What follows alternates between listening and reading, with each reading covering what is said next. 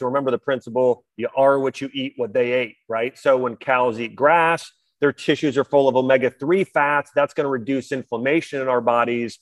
If cows are fed grains like corn and oats and other things, their tissues are full of omega-6 fats, which cause inflammation, things like heart disease and cancer, diabetes, lead to obesity, all of those health issues if we have those fatty acid ratios in balance. Welcome back to the Ancient Health Podcast, where we educate you on real health solutions that will help transform the way you live, feel, and overcome disease naturally. I'm your host, Courtney Bursage, along with Dr. Josh Axe and Dr. Chris Motley. We're so happy you've joined us. Let's dive into today's episode. Thanks for joining us today on another episode of the Ancient Health Podcast. Our guest today is no stranger to the podcast or to our community, and really needs no introduction. So welcome to the show, Dr. Josh Axe. Thanks for being with us today. Super excited to have you. Yeah. Hey, Courtney, great to be here. I know that we've done a couple interviews together before, and I always love chatting and connecting all things, nutrition and health and food as medicine. So yeah, excited to dive in today. Yeah, today is going to be a really fun episode because we're doing kind of a different take or twist on some nutrition questions specifically that actually our audience and a lot of our listeners have been asking for. So I know that this will be super helpful. This will be a very tactical and practical episode. So if you're looking for just advice, you're somebody that's shopping, trying to provide meals, making those lifestyle decisions that affect your health, these are the questions that came from our very listeners. So I think that it's going to be really helpful. And we're going to dive right in because I know we have a ton of ground to cover. I want to kick us off with where most people probably find confusion, which is in the grocery store. Mm-hmm. And they're shopping around and they're looking for animal products or produce. So if we're looking at things like animal products and meats, and somebody's at the counter and they're looking to buy the best, there's all kinds of marketing and labeling and things that can be confusing. So what would you recommend in a food versus food of meat specific items, if it's labeled as grass-fed or if it's labeled as USDA organic? And I know that they're not mutually exclusive. Sometimes we see overlap with both of them, but sometimes we don't. And what would you advise that person? Or if it's yourself and you're shopping with your family, what is it that you're going to gravitate towards and why? Yeah, it's a great question. Sort of the what's better, grass-fed beef or organic beef, if it's just one or the other and not both. So I think for us, I would tend to lean maybe slightly more grass-fed. The only reason being is I think that grass-fed meat tends to be raised more organically, generally speaking. Now, that's not always the case. I think, let me kind of tear this out of sort of what I think people are looking for. Number one thing you want to look for is, I think, buying from a local farmer is ideal, and something that is both organic in nature. And what organic means is that there are certain standards to which the animal has not been exposed to or injected with different chemicals like growth hormones, and maybe they haven't eaten genetically modified feed. So they've been exposed to less things that are unnatural, less chemicals. They probably have been banned, or you're not allowed to inject them with most steroids and growth hormones. And so you know that your meat essentially with organic is going to be chemical free. So that's what you're looking at with organic. With grass-fed, we're talking about, does it have more omega-3 or omega-6 fats?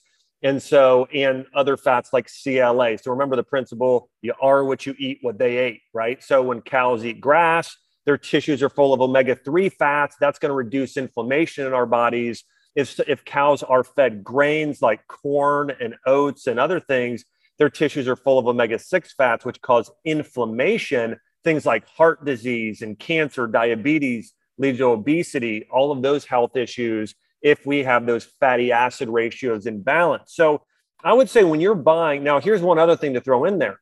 There's a difference between 100% grass-fed or grass-finished, is that same category, and it's saying grass-fed, because somebody can still have grass-fed on their label, and the last 90 days of life, they're able to load them up on grains for 90 days. So the cow can eat grass most of their life, or at least 9 months a year, and can still be called grass-fed and fattened up that last 90 days. And so all that being said, I think when you're shopping in the grocery store, I think ideally try and look for both, right? Try and look for something that says organic and grass-fed on the label. When you're looking locally, there are plenty of farmers that don't pay for the USDA organic seal, which, by the way, that's something you're paying for, is for a company to go in and evaluate the farm and the livestock, the whole process, and give them that stamp of approval. But there are local farmers who say, you know what?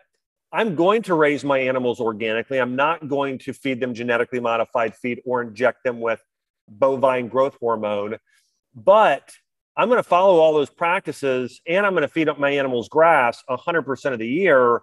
And that meat is just as good as something that has that same label in Whole Foods Market or Sprouts, your local health food store. So I would say ranking them most importantly. I mean, truthfully, I guess when I'm thinking about it, it's just such a hard thing. Do you want less toxins or do you want more bad fat? So it's a very hard thing. Rethinking this, I do think USDA organic might be, if I had to pick between the two, it is just so close that might edge it out based on what I know about the industry and owning myself 4,000 acres of certified organic farm. Myself and Jordan Rubin co-own a lot of certified organic land, and we have 100% grass-fed animals we raise. In fact, we don't just raise cows. We raise a specific type of cow called a zebu, which my daughter now, who's 2 years old, loves. There's a VeggieTales episode, and it's about the cebu, which is the same thing as zebu. And so anyways, all that being said, they're the sort of cows that have a hump on their back that you'd find in places like the Middle East and India. That's sort of the most ancient breed of cow. We also raise water buffalo and yaks and goats and sheep and ducks. All that being said, from what I know about regenerative agriculture, which is something we're very passionate about, I do think if you're buying from a grocery store, okay, so back to this, if you're buying from a grocery store, I think the USDA organic thing is something that can be important. And then we're talking about grass-fed beef. Now, let me throw this out there, though. This is when we're talking about beef. When we're talking about bison, it's probably a little bit differently because bison are not typically herded into bins and fed grains like cows. So when you're buying bison at the grocery store, USDA organic is probably less important, and grass-fed is probably more of what you're looking for, and just more now maps you what's going to happen there. But anyways, I know there was some clarity there, not complete clarity. Yeah. But I do think look for 100% grass-fed or grass-finished, ideally as probably the top things, and then grass-fed and organic. Those things can be important as well, and sometimes it depends upon the animal.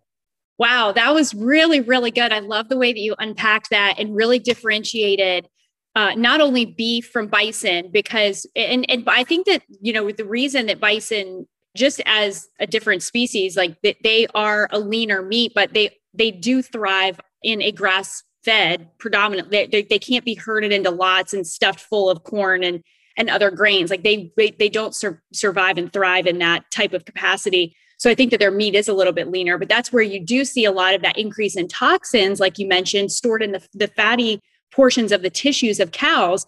Yeah. That comes from that finishing portion. So, and the other thing too is if it's not really disclosed on the label, if it's just like a cow in a pasture and it looks great, but there's not a whole lot of verbiage around, it being USDA organic, some of that can be very misleading because it looks pretty on the package, but it's not necessarily what the picture of the cow. I'm sure if you went and actually saw where the cow was living, it might not look like a sunny hill with green grass. Oh, yeah. So, I think that was really, really helpful. And I also loved the VeggieTales plug because I'm just glad VeggieTales are still around. Well, I don't think there's new episodes, but we just, that wasn't my time. I'm 40. And so I didn't grow up on those, but my wife did, or her younger brother did, who's in his early 20s. And so she, anyway, so yeah, but we love VeggieTales around here. So. Oh yeah, I can still hear the little song in my head because it's in my head. They're hard to get out. Grew up on it too, so that's if you don't know what we're talking about, you can go check that out in your spare time. Yeah. Okay, so now, we've covered some meat products. Let's switch gears over to produce. And we're in a season now where we're recording this episode and it's springtime. And we've got a lot of local farmers markets that are popping up. And, a lot of our audience, we like the process of supporting people that have local businesses, but we also like being outside. And it's a fun thing to do as a family. But again, as you had mentioned, sometimes USDA organic labels, those are expensive. So local small farms are not paying for that. If it comes down to, hey, I want to make sure I have certified organic lettuce or kale, other forms of produce, or am I supporting my local farmer at a farmer's market? Which one would you tend to say is probably going to have a better quality product?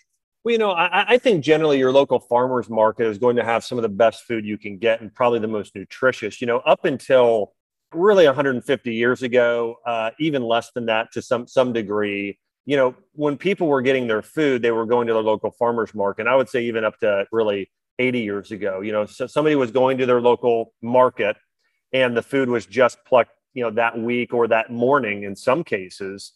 And there are plenty of studies, by the way, if somebody wants to do some research and actually finding how much nutritional value is lost over that first 2-week period of time after produce is harvested.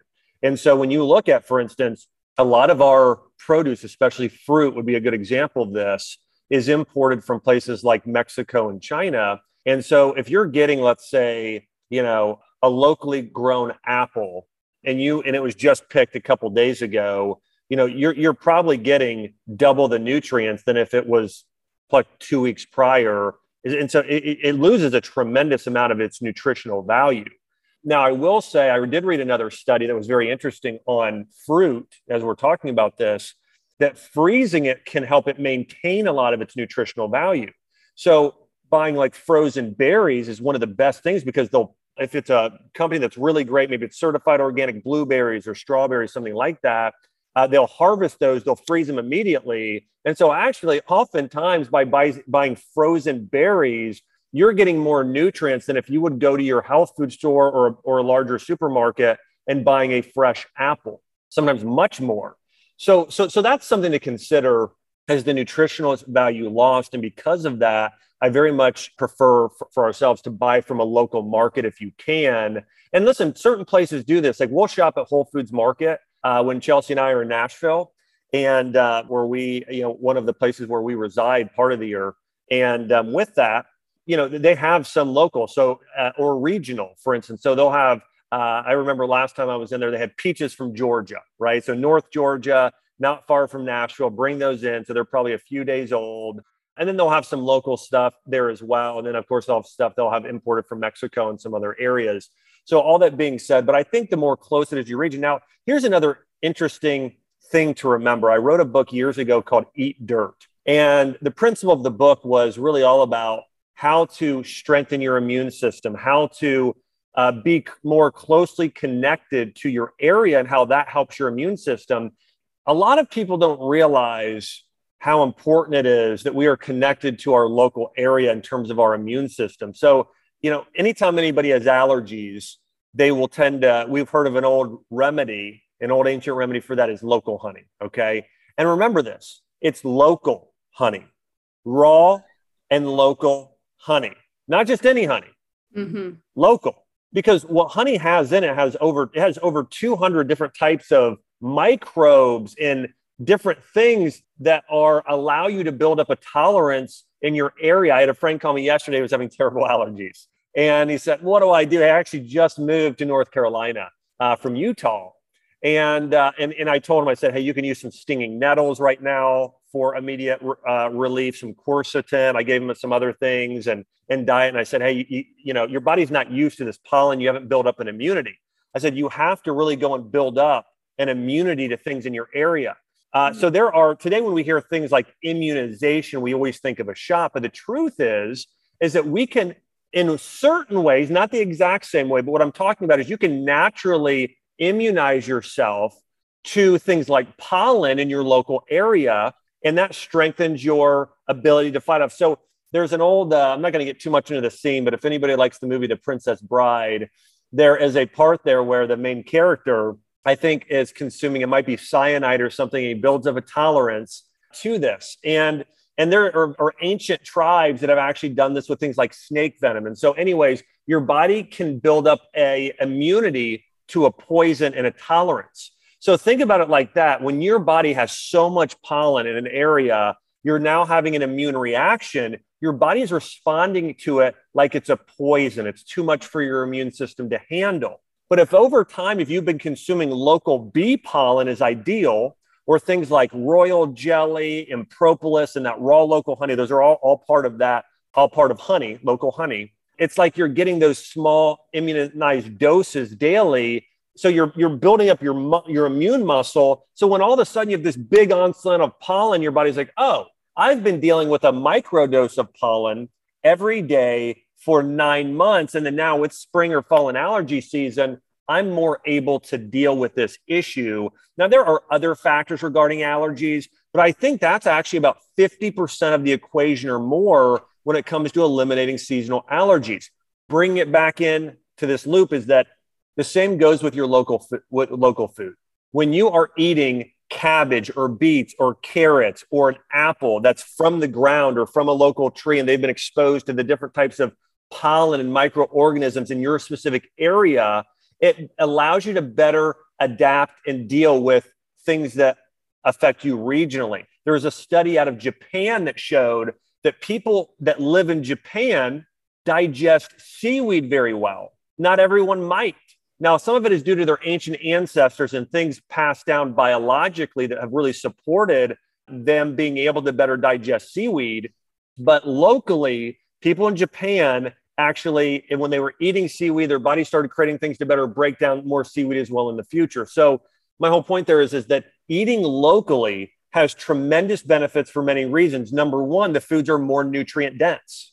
Number two, the foods tend to be higher in things like soil-based probiotics and other microorganisms that help our bodies better adapt to things like pollen and bad bacteria and viruses that are more, or parasites even, that are in our local area. So again, they're more nutrient dense, better for our immune systems and our digestive systems in most cases when you're buying food that's local or at the very least regional to your area. And so, I know I went pretty broad there and wide with sort of that answer, but that's why I prefer eating locally whenever you can. Now, that's not to say that I don't consume certified organic food or vegetables from South America, right? Or from Asia or the Middle East. And I absolutely do. I just, when I can eat locally, I try to. Now, if that's stressful, because somebody's saying, oh, I got to eat local, that's such a stressful. I do think there's a hierarchy of order that are things that are most important. I think the thing that's most important for most people is most people do very well with meat and vegetables. Okay. Huge amount of vegetables. Another size, a healthy, normal size there of meat.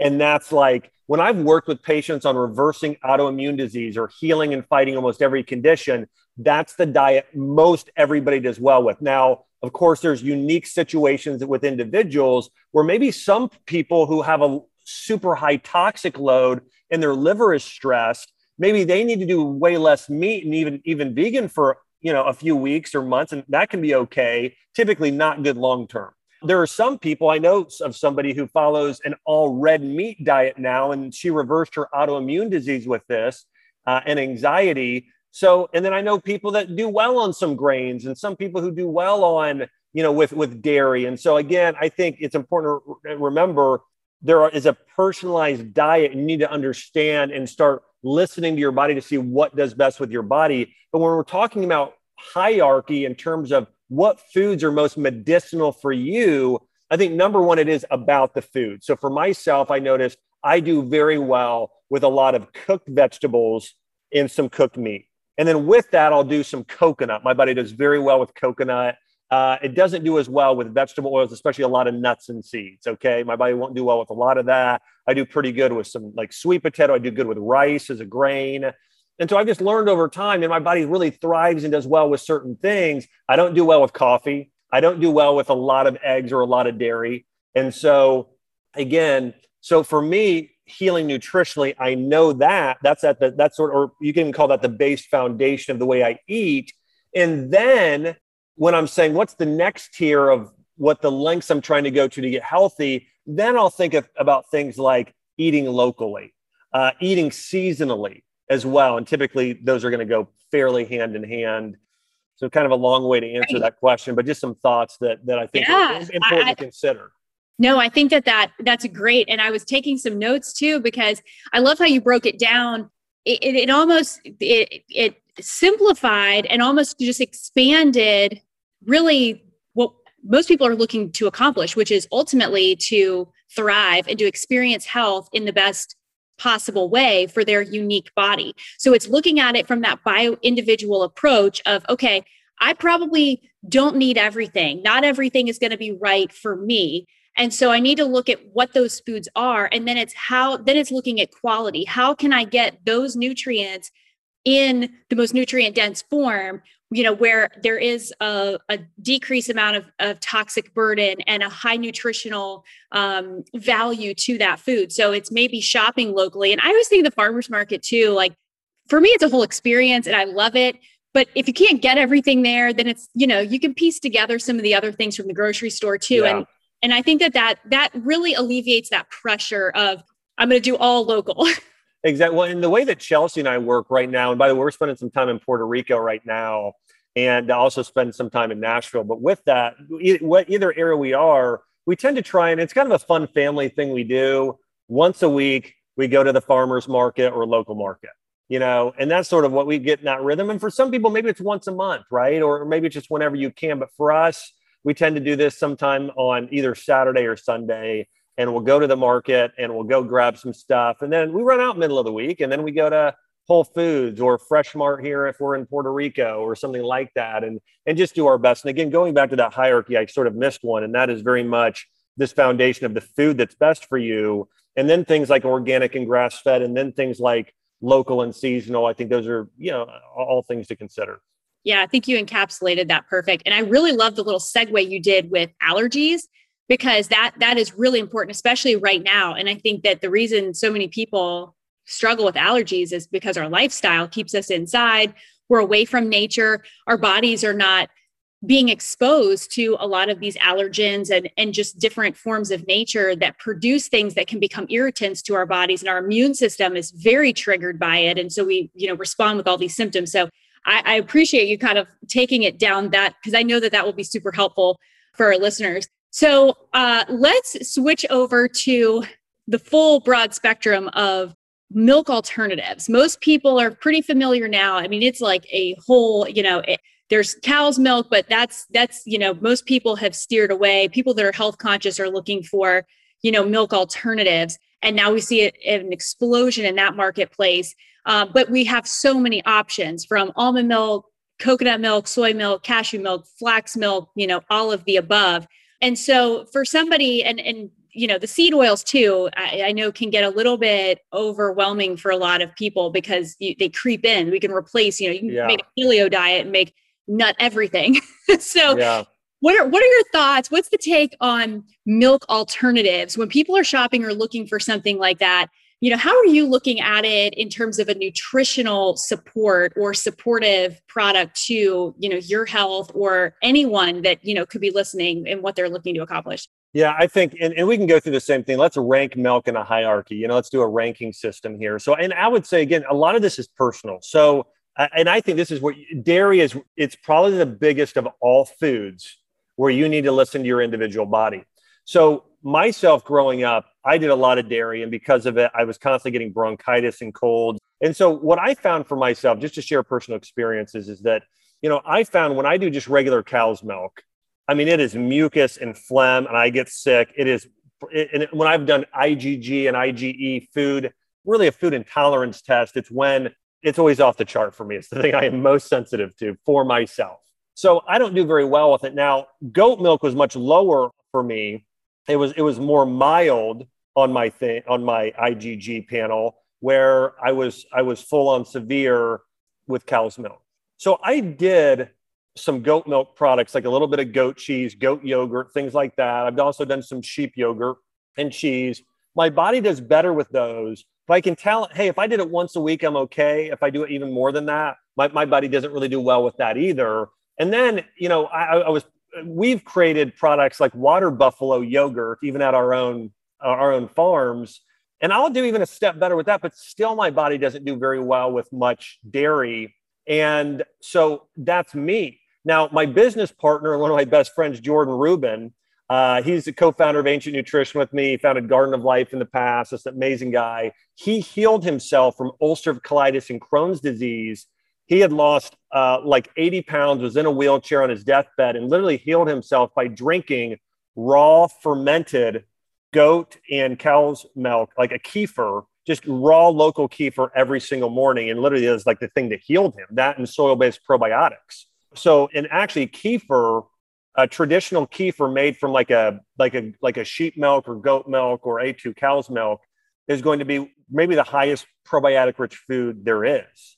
So it's very high. He was doing so my point with that is that he literally healed autoimmune disease with that being the number one food he consumed. So dairy can be all over the place. I think for a lot of people, and a lot of it I think has to do with genetics. I've read some good research on this in terms of where your heritage DNA, right? And there's I don't know if anybody's done a test like 23andMe can sometimes tell you a little bit. There's even more specific tests. All that being said, listen to your body with milk and dairy products is my number one recommendation. Now, I've tested all of them myself. I thrive on coconut milk. Like that's just something my body does well with. Now, some people like the taste of coconut, or even if it's mild, hardly tasting it. They do well with that too. And some people they don't like coconut. And so, or they may not do well with coconut. But for myself, I thrive on it. So for me, coconut oil, coconut milk, that's the product that I use. And it's most natural when it comes from the can with like the BPA-free liner. Now you can also get it in certain boxes, but oftentimes they're adding a lot of gels and gums to some of these to some of these products as well. But that being said, I do very well with coconut. The benefit of coconut, it's going to be very high in those medium chain fatty acids that are just easy for your body to burn as fuel. Now, the other popular ones we have, right, are going to be almond milk, oat milk, soy milk, and even things like rice milk, hemp milk, flax milk. There's lots of milks out there. And so my top one, I would say, that's safest for most people and healthiest for most people is coconut milk. And I'm not saying that just because it's good for me. I'm saying it because of the clinical research and because of working with thousands of patients over the years. This is the one I've seen people respond the best to, whether somebody is vegan or keto, right? I mean, people do very, very well on this fat in most cases. So that's number one. Number two, if you do well with dairy, probably a goat milk or a sheep milk product or an A2 cow's milk. So getting into something a little bit scientific here, genetically, cows can have either all A2 milk. So A2 is a type of casein. So remember, in cow's milk, there's two types of protein.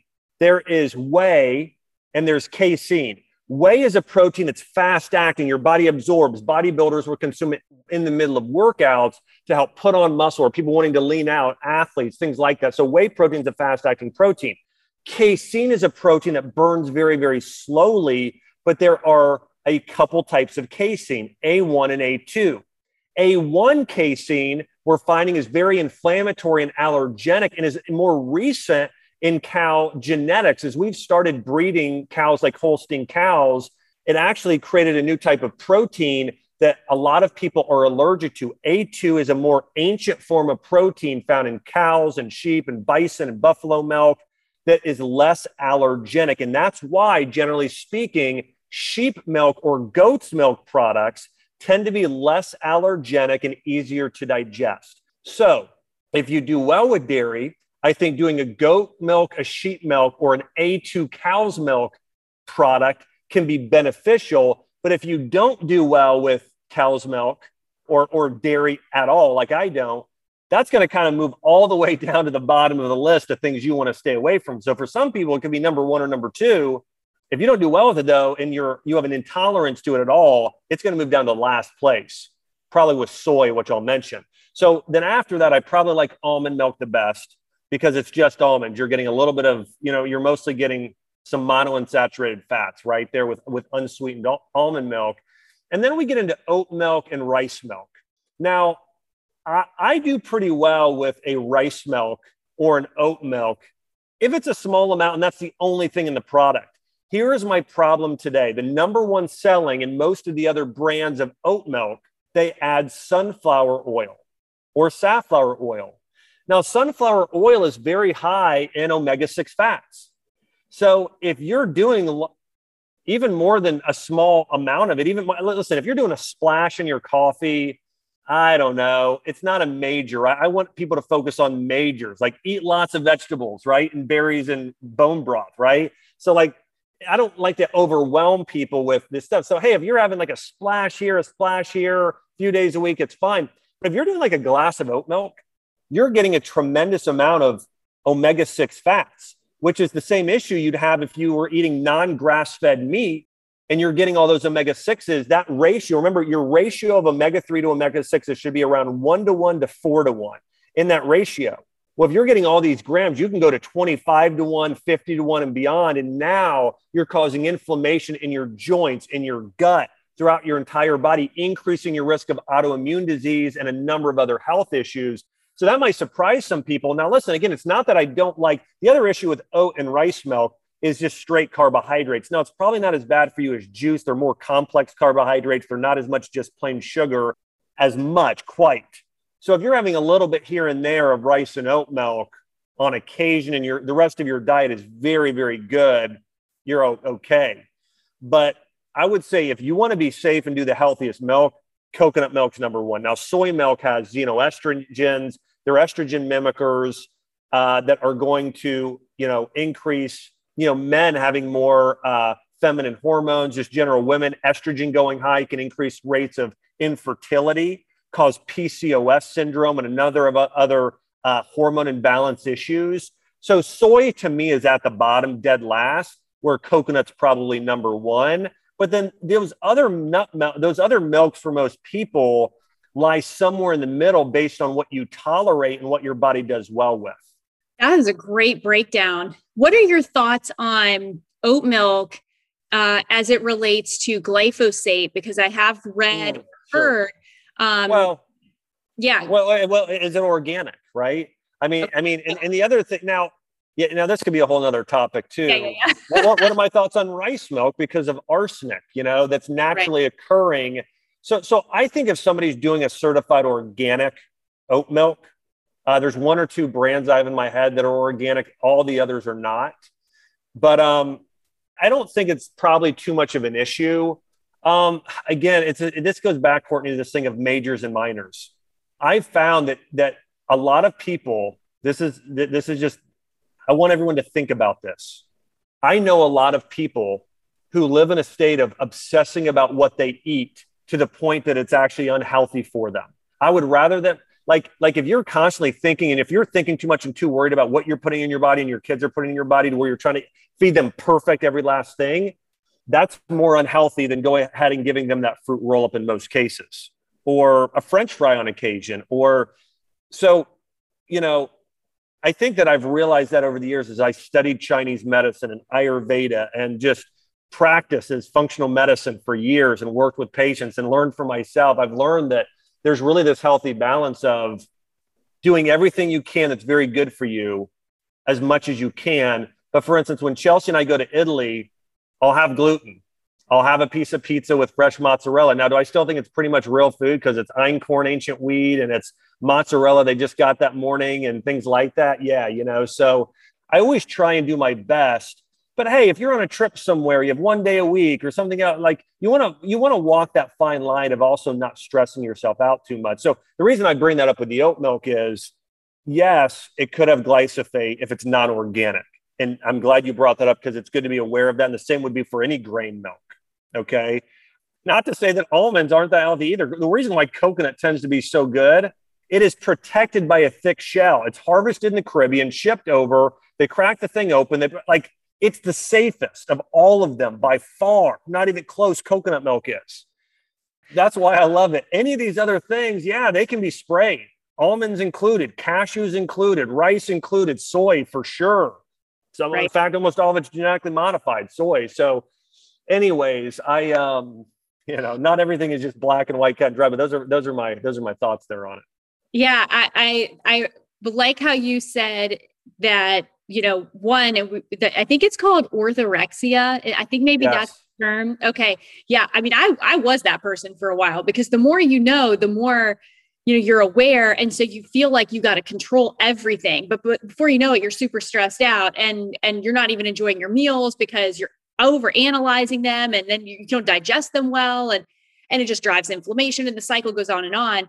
But I also love how you broke it down in the macro and the micro. So nut milks, to me, like you said, it's not like this old adage where it's, milk does a body good. You need to have milk in your diet. I think coconut milk and some of these other, hemp or rice milk, whatever you tolerate best. But again, it shouldn't fill a macro category. That's not a big nutritionally dense food that you need to be, consuming large quantities of every day. So if it is a small amount in your coffee, or it's a little bit here and there, then I think that it gives you more margin to, accommodate more probably in your diet. Am I reflecting that? Okay. Yeah, that was great. Okay. So this is a question that I would love for you to break down. And I love, because you've got so much depth of knowledge when it comes to Ayurveda and traditional Chinese medicine. But a lot of times when we're looking for things like immune support, or it could be any type of, maybe it's female hormones, but we kind of have two buckets. We have herbs, and we have vitamins or minerals or supplements that are ice.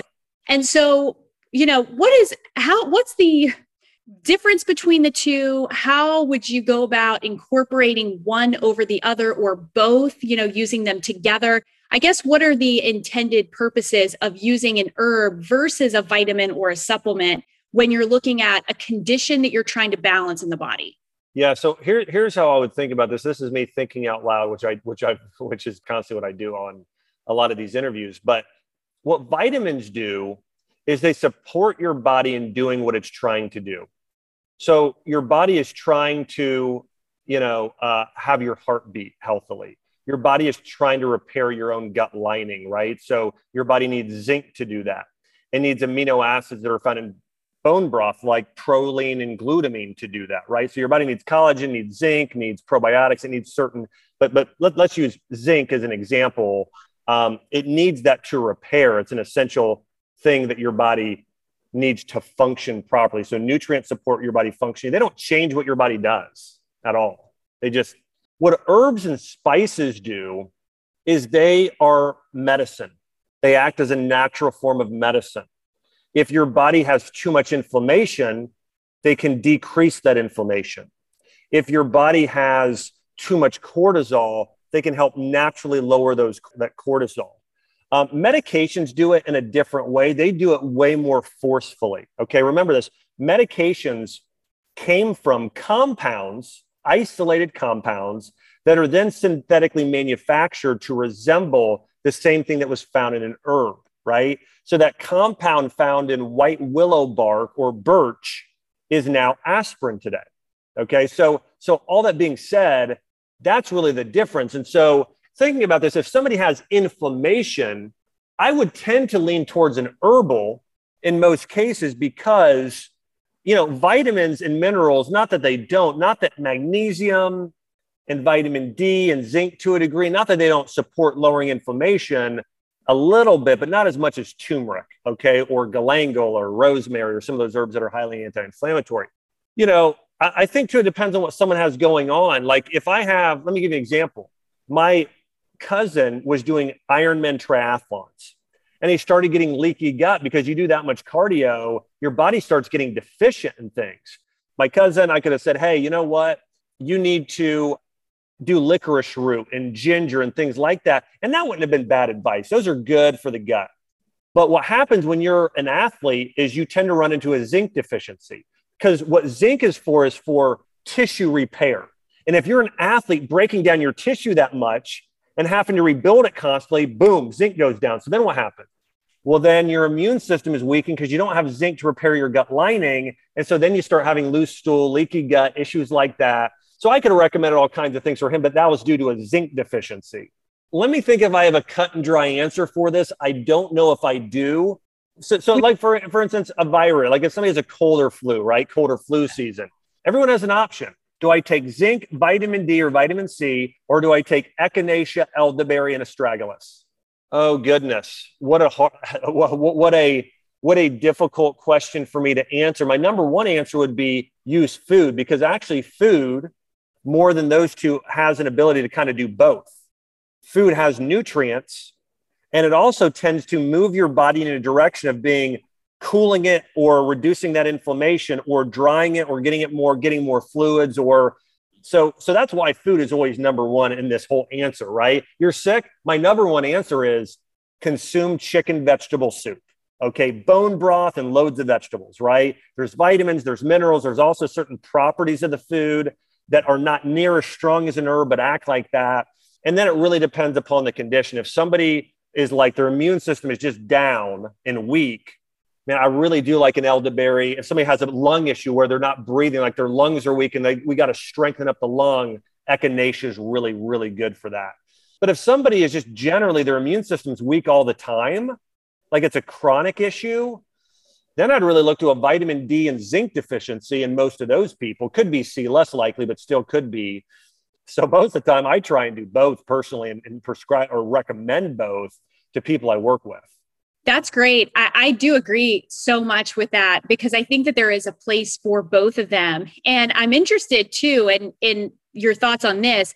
I've always thought of vitamins and minerals, right? If we have a deficiency, then we may, for an acute or short-term scenario or short-term period of time, we may need to supplement with those isolated nutrients to get back to baseline. But herbs to me are like, they're like organ or system modulators. So they help that bringing balance and homeostasis. And even like, adaptogens, they're very much, they're metabolized very easily in the body. If the body needs it, it'll use it to help bring strength and support to organ systems. But to me, the vitamins and minerals are like, we're pushing the levers on things where we really should be getting it from our food. But for one reason or another, whether we had an environmental exposure, we had a high level of stress, we depleted certain nutrients. Yep. So I feel like, in the instance of maybe like a cold, like you were saying, it can be really helpful to do both, because you're getting the herbals that help support the immune system and the immune modulators. And then you have the nutrients that help strengthen, if you're probably inflamed, if you're fighting a virus or something like that, you're not even absorbing that much. So you're just kind of beefing that up too. That was kind of a picture that kind of came to mind when I was thinking about the two of them, but I feel like you kind of just described that too. Yeah, I agree with you. I think they're important. One of the things that herbs and spices do so well, and even better than most medications, is that they work with your body. They don't, especially adaptogens, right? They're not forcing your body to do something it doesn't want to do, which is so incredible about the way God wired our bodies with nature, to work with nature to help us heal. Yep, absolutely. And that's why I like using mushrooms and different, astragalus, things like that, you can use on a regular basis. And I love using them and I feel great on them. But if I were to high dose vitamin C for a long period of time, we know that it'll drive mineral deficiencies and it'll create imbalances. So that can create some disturbance to the body. So really, it's an interesting note there on those two. So, okay, let's wrap this up because we've covered so much ground. Maybe I would love for you to share with our audience, maybe something that you and your wife and your family are doing in this season right now to support your health that maybe you don't do in other seasons. So if it's springtime, what are you including as far as food or movement that is kind of unique to this season? Yeah, well, one, as soon as spring hits, every day that's nice out, get outside.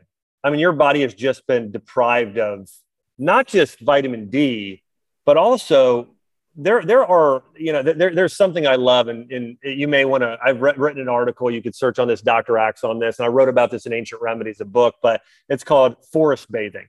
They did studies in Japan and found that when people went and just sat in the forest or hiked or just went outside, just the tremendous benefits it has to the body, of what it does to your circadian rhythm and your brain, and just healing you.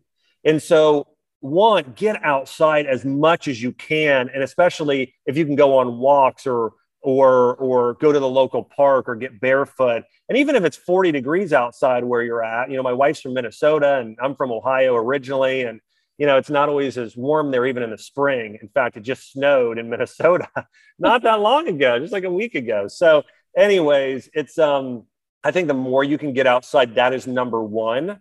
And that's what we've been doing a lot of. We have been getting outside constantly with our daughter, Arwen, who's just about to be 2. And so anyways, it's that's the biggest thing. When we move into spring as well, you want to start getting a lot of things that are green in your diet. Throughout fall and winter, you want to be eating a lot of cooked foods and a lot of warming foods like ginger and cinnamon and things like that. Moving into spring, think green, also a little bit of sour and bitter foods. Get some of those sour and bitter foods in your diet. Like have a Granny Smith apple, eat some sauerkraut.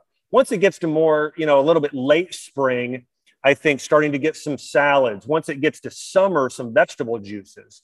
But I'm trying to do a lot of cilantro and parsley, a lot of those two in particular, parsley, cilantro, a lot of those fresh herbs, more salads, more light meals, more apple cider vinegar, those sort of things. So I think green and sour is this time of year. And if you're going to do a liver cleanse, March through May are the best times of the year to cleanse your liver. So if you are going to do a liver cleanse, liver gallbladder, now is the best time of year to do it. So I would say, one, get outside as much as you possibly can. If it's a 20-minute walk outside during your lunch break or first thing in the morning or right when you get home from work or whatever it is, but get outside, eat more vegetables, especially green vegetables and some of those sour foods, I think would be my biggest. And spring is also the time where you want to start doing more cardio, just moving more. The other thing about spring, winter is the time of birth in Chinese medicine and Ayurveda. And in fact, just it's the way God created things. And so it's a time of birth. You look at animals, right? Rabbits and things like certain animals are being born more so even certain times of the year versus others. And so that being said, it's a time of birth. What you do in the winter is when you meditate and you pray and you reflect and you set some things, you spend time with philosophy and setting goals. And spring is a time of action. I am birthing something new. So if you've had something on your heart, something you want to do, now is the time to birth it. Now is the time to bring it forth metaphorically, as we could say for many things. And so now is a good time to birth those things that you have on your heart. Yeah, that's a great word of encouragement to kind of leave us with. And it is, I love that we have seasons because it's cyclical and not everything needs to look the same year round. So I think that should give everybody some permission and encouragement to, always be able to let go of something that may seem comfortable or just normal and routine and really evaluate. Well, one other thing that's interesting about Chinese medicine, and this is related to something called the wood element, but a lot of times when you're indoors a lot, okay, you've been indoors all winter, the emotion that tends to most creep up is frustration because you're like, man, and this is why it's important to get outside and either run or play tennis or hit a golf ball or do a kickboxing class. It's the time of birthing. Think about birth, where you're releasing, but also you're releasing something. If you're harboring unforgiveness, if you've had something you haven't let go of, this is that time of year as well to do activities where you're punching or hitting or even swimming, moving, doing things where there's a lot of movement. And also, again, it's not just that birthing thing. It's that I'm also, letting that thing out, that anger or that frustration I've been storing up, sharing that, getting it off your chest, right? Those sort of things. Now in a healthy, the right way, but you need to do it because a lot of times this has been the time we've been bottled up and now we need to release in a healthy way. Wow. All right, everybody go outside. Move your body. Get outside. Let something go.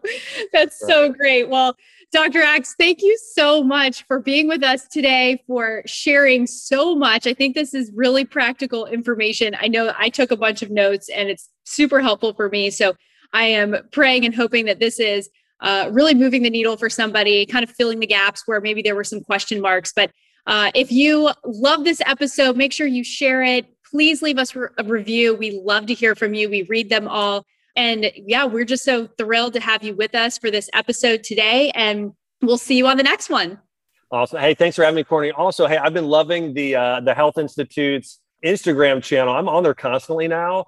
And so just want to say, check out the Instagram page, the Health Institute. It's so fantastic there as well. And also, again, I just want to say too, personally, I appreciate everybody who's left reviews for the show. It allows us to continue to grow it and get the message out there of how to use food as medicine and these incredible ancient remedies that help people get well. And Courtney, I want to say, I always, love our conversations. It's great being a partner here and co-host with you on occasion here on the podcast. So thanks everybody. And thanks, Courtney.